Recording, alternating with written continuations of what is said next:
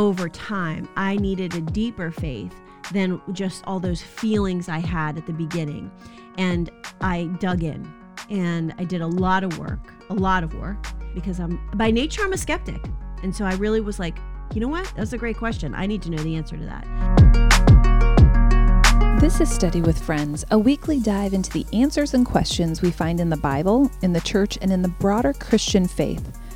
I'm Paige, and this week we are talking about reasons to believe, a look at personal testimonies of those who have come to know Christ and how the Spirit has shaped their journey along the way. This episode is part of a series. You can get the rest of the episodes, learn more about the guests you hear, or access any of the resources we provide and learn about the larger work we are doing at studywithfriends.org.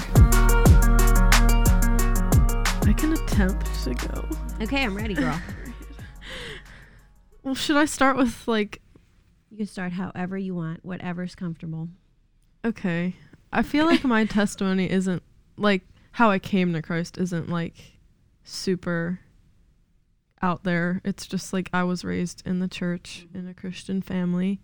I was in Christian school since I was 3 years old. So it was literally my whole life. And I made the decision to follow Christ when I was in 4th grade at this Halloween night that they had at church, and they just asked if you wanted to give your life to Christ, and I went up on stage and I did, and I didn't know what I was doing. Yeah. I don't think my dad told me afterwards he was really proud of me and excited, and I was confused because I was just doing it because I thought I should. I don't know. I didn't realize that it was a really big deal.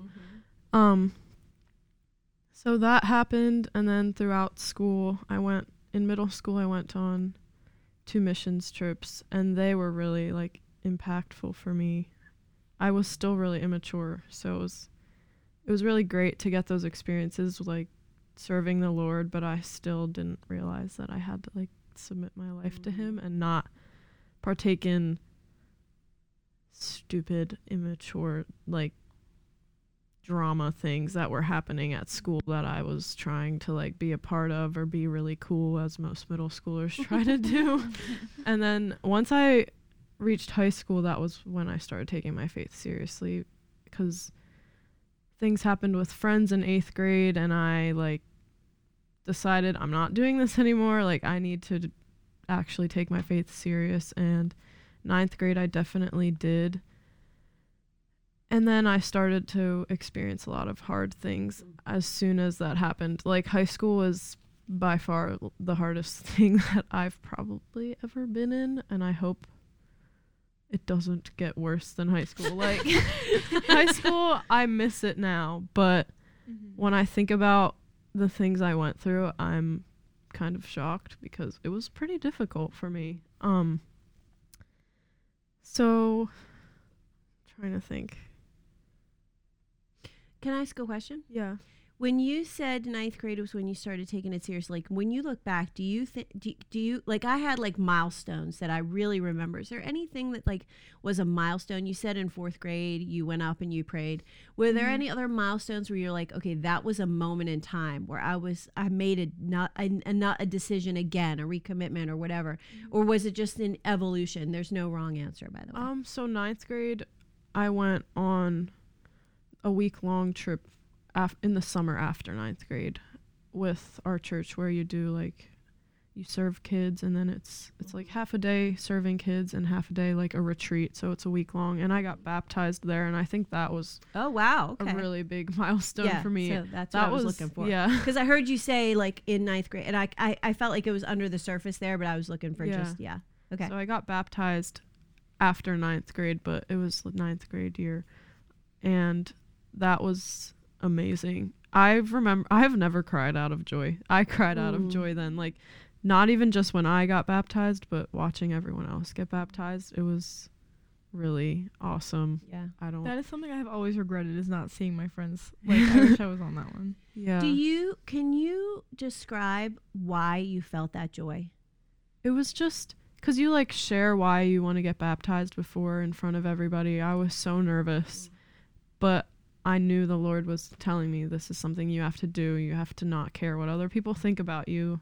Like, I am your God. You have to listen to me and not care about other people. And it was so nervous. Like, I was crying before because I was nervous, and people prayed for me, and they were like, it's going to be okay. And it was. And just the peace I felt and the joy knowing, first of all, like, the Lord gave me the strength to share in front of people. Like, people's families came. My family was there. Yeah, I think... So that was definitely a milestone. Yeah, that was definitely really impactful for me. And when I was in 10th grade, I actually went through a really hard season of doubt with things going on, like, at home and at school. I was just really struggling. I almost completely, like, I seriously was considering if I believed in God, because I just felt like I was a failure and, like, I didn't deserve it, kind of thing. And I was reading my journal from that time to, like, look at things, because I knew that was a very pivotal point for me. And I was reading, and it was just like, I'm a failure, I don't deserve this, like, type of deal. And I was, like, writing about how I was crying every single day. Like, I felt horrible about everything. I felt horrible about myself. And then at the end, I had written, why would you, like, be so upset about something if it didn't matter? Like, obviously this faith that you have had your whole life matters to you. So you're upset that, like, it's not there anymore, and, like, you want to figure it out. And I realized that it's not about me. It's not about what I can do, because I'm a human and I'm sinful. So I had to take my eyes off of myself and look at Jesus. And I was like, okay, this is literally not me. I can't do anything. It's Jesus, because he died on the cross, the ultimate sacrifice that God sent him. And he gives me the strength to do everything, and I've seen that too, and just, like, a lot of things. So I think that has held me since then. Like, I've had more seasons of doubt and difficulty and different things, but, like, I haven't abandoned my faith since then, because that was, like, really important, that time period. Kind of a gift that God gave you that experience so early in your life. And it sounds like you really have that as a touchstone. If you do start to slide into unbelief again, to really remember and hold on to that God was faithful. And by the way, because I love you, and I think that you and I are going to be in each other's lives forever, it may happen again. You may have something that happens in your life. Like when my mother died, it didn't cause, I didn't have a crisis of faith, but it caused new depth of questions. And that's okay. I think that, like I said at the beginning, I think that God honors that. When we say, I don't understand or I don't like what's going on in my life right now, my life experience is not testifying to your goodness right now. But I'm going to choose to believe that there's an answer to this, or that there's something that I can't see. And I just know that he loves that.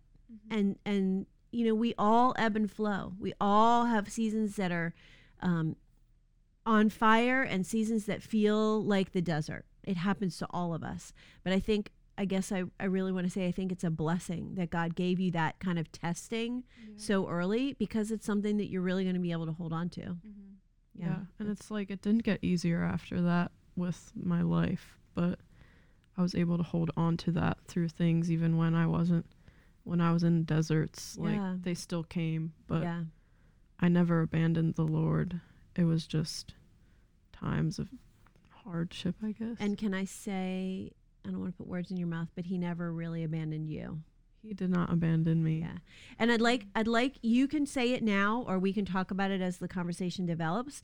But I think for listeners and viewers, it's really important for us to not sit into that Christian bubble space and be like, oh yeah, I know exactly what you're talking about. Like, I think we should really unpack and articulate, what does that mean the Lord didn't abandon me? What does that mean I have strength in him? What does that practically mean? How does that show up in your life, or how do you access that? Like, there are people who are going to not understand what we mean. because they haven't yet had that experience. Do you know what I mean? Like, does that make sense to you? Like, we all get it. You're speaking in a language that a believer is like, yep. But not everybody who for whom this is available is going to understand it. And one of the things that I really desire, and I think that the Lord has laid on my heart on this series, is people are going to be impacted by our testimony. But I think that we serve them best if we really articulate what we mean by the Lord has been my strength. So can you articulate that? Or does anybody else want to try to articulate what we mean when we Christians say that? And I'm kind of looking at Brooke. Yeah. I don't know why, because I feel like Absolutely. she can. But I'm not trying to box you out because it was your statement. I can, but like later. Okay. Yeah. Okay. Cool. Yeah. Well, that kind of really goes into my testimony, but to, what does it mean the Lord is your strength? It means that when you have nothing else, you still have him, can I just say I totally understand the whole I went through a crisis in high school kind of thing. I know I'm kind of, being playful about that, but truly I get that because I went through the same thing. High school, the Lord did it, but high school completely flipped my life upside down. In the best way, but at the time I thought, oh my word, my life's falling apart. But anyways, no, but kind of, diving into even answering the questions of the whole topic in general. Yeah. And just, I know you guys don't know me very well, so kind of telling you a little bit about my life. Similar to everyone in this room, I grew up, in a Christian household, and really more than that, I come from a long family line of pastors, influencers, like even people on stage, actors, singers, very performance-based family, but very, very heavily Bible scholar family. And so I was kind of raised that way, both my parents were in ministry for years. Now they're pastors, but like before we were just in ministry for years and years and years. I was like always a ministry kid, right? I remember my dad one time accidentally left me at church and had no idea. And then the pastor's wife called him and was like, were you forgetting something? I was just chilling in the sanctuary with my friends. I think I was like 10 at the time. But anyways, my faith, kind of similar to you. It was like I grew up and kind of knew that at some point that's just what you do, and so I had a lot of I'll say it this way, I had a lot of placebo effect coming to Jesus moments of getting saved, if you will. Like when I was really little, probably from age 4 to age 8, it was like every time I sinned, I would ask Jesus to come into my heart because I thought, oh no, I sinned. I'm not going to go to heaven. I must, recommit my life to Christ. And I was a very dramatic kid growing up. I grew up on stage, did acting and singing. And so that the dramatics played into that a lot. But it wasn't until, and I think I've actually shared this on a previous recording, but it wasn't until middle school. And I was in a Christian school also up until high school. So I was in my Christian school, and I remember it was so random, but there was I was in a class, like a graduating class at the time, that all the kids were just unruly. Like everyone was a rebel, and I kind of grew up in that generation too, where it was like being kind of a 90s kid, like you come out of that and everyone has disrespect for authority and all this stuff. So my class is very much like that. And so it wasn't uncommon to just, have people randomly bring up arguments. And I wasn't, and I also went to a very small cliquey Christian school. And so I wasn't like the popular kid.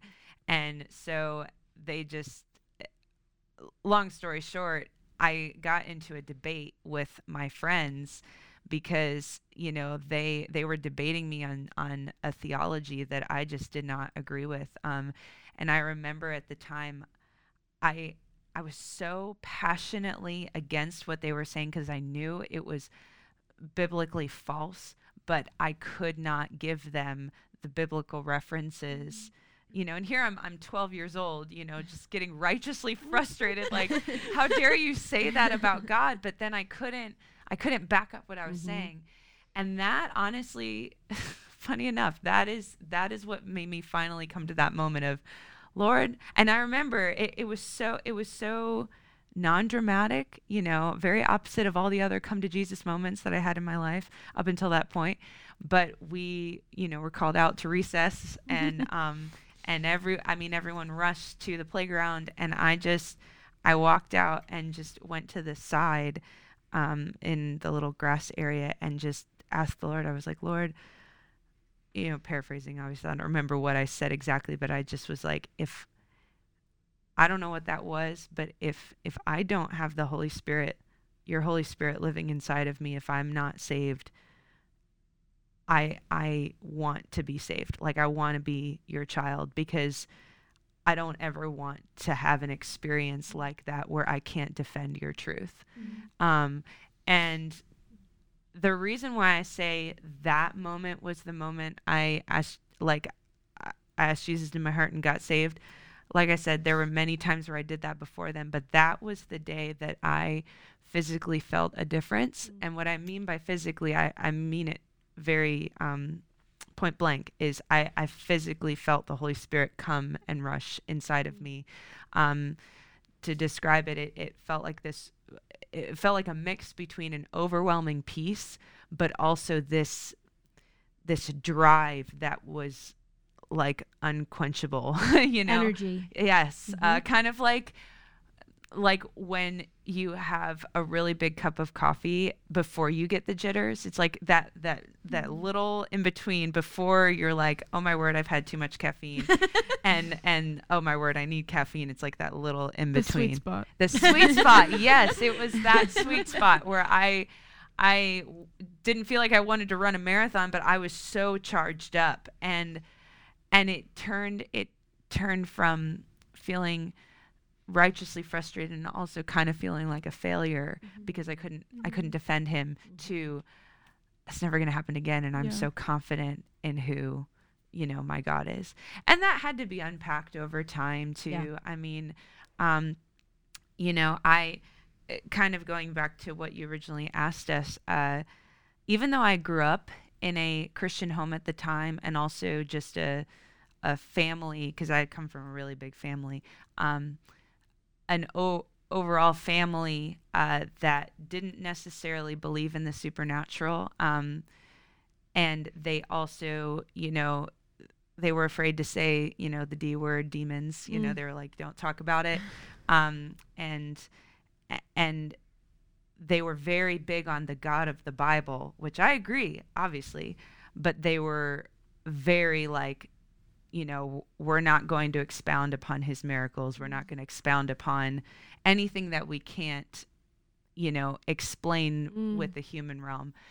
So I grew up in that kind of a family. But at a young age, it was like shortly after I got saved, those middle school years, the Lord really opened up my life to the supernatural. And what I mean by that is, my first experience, kind of talking about milestones, my first experience of that was in 8th grade. There was this, at my old Christian school, we had this really cool thing that our first week, within the first month of school, we'd have kind of like a spirit week, but instead of a spirit week, because it was a Christian school, it was like a spiritual emphasis week. So you like had Holy Spirit Week. Well. Yeah, you guys get it, right? Exactly. March Madness. Yes. Right. So you know, we did all the fun and festive things, but the spiritual emphasis part of it was we would have a pastor that would come and instead of being at the chapel 3 times a week, we were there for 5 times in the week. And every single day, right? You get it. Yeah. Every single day we would come. Preaching to the choir. I know, right? And this guy, like, I don't really remember much of what he said. Mm-hmm. I'm sure he was good, but I do remember his very last sermon, the very last time it was really cool. He like had this whole thing planned out, and he said, you know what? And it was shortly after we had worshiped a little bit, which worship wasn't really worship. It was, you know, let's have a few of the kids stand up and sing, and all of the other kids are too afraid to sing, so we're just going to watch them, you know, sing. So it wasn't really what we know of as worship, but I mean, we were in middle school, you know, it's like we did our best. But anyways, but after that, it was really cool because he said, you know, I had something planned that I was going to speak to you guys, but I just believe that the Lord doesn't want that right now. And he had someone continue play the piano, and he just said, I want you guys to pray, and we're just going to have silence for you guys to pray with the Lord. But instead of folding your hands like this, like you're taught, I want you to keep your hands open and see what happens. You know, he just, and it was so crazy because, like I said, I was in a family at the time that didn't really, not that they didn't believe this, didn't expound upon it. I was certainly at a school, Christian school / church at the time that was not, I mean, they never talked about the Holy Spirit ever.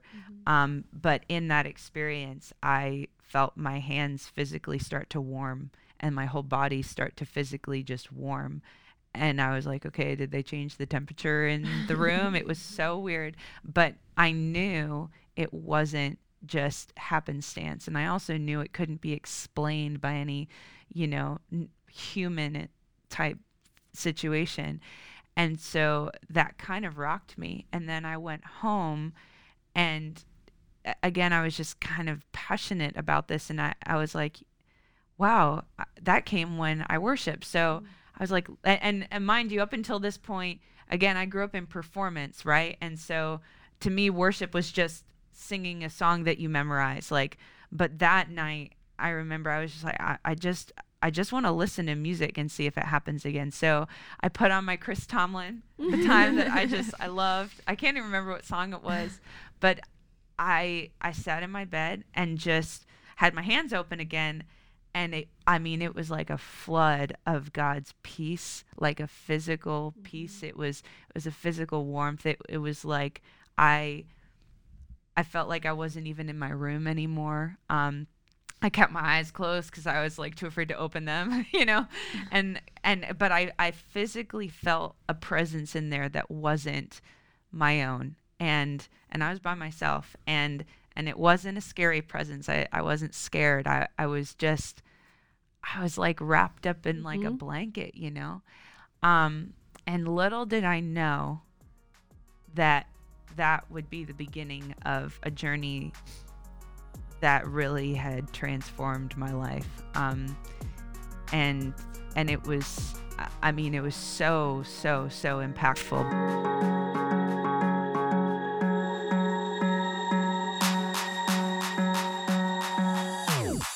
This program is produced by Study with Friends.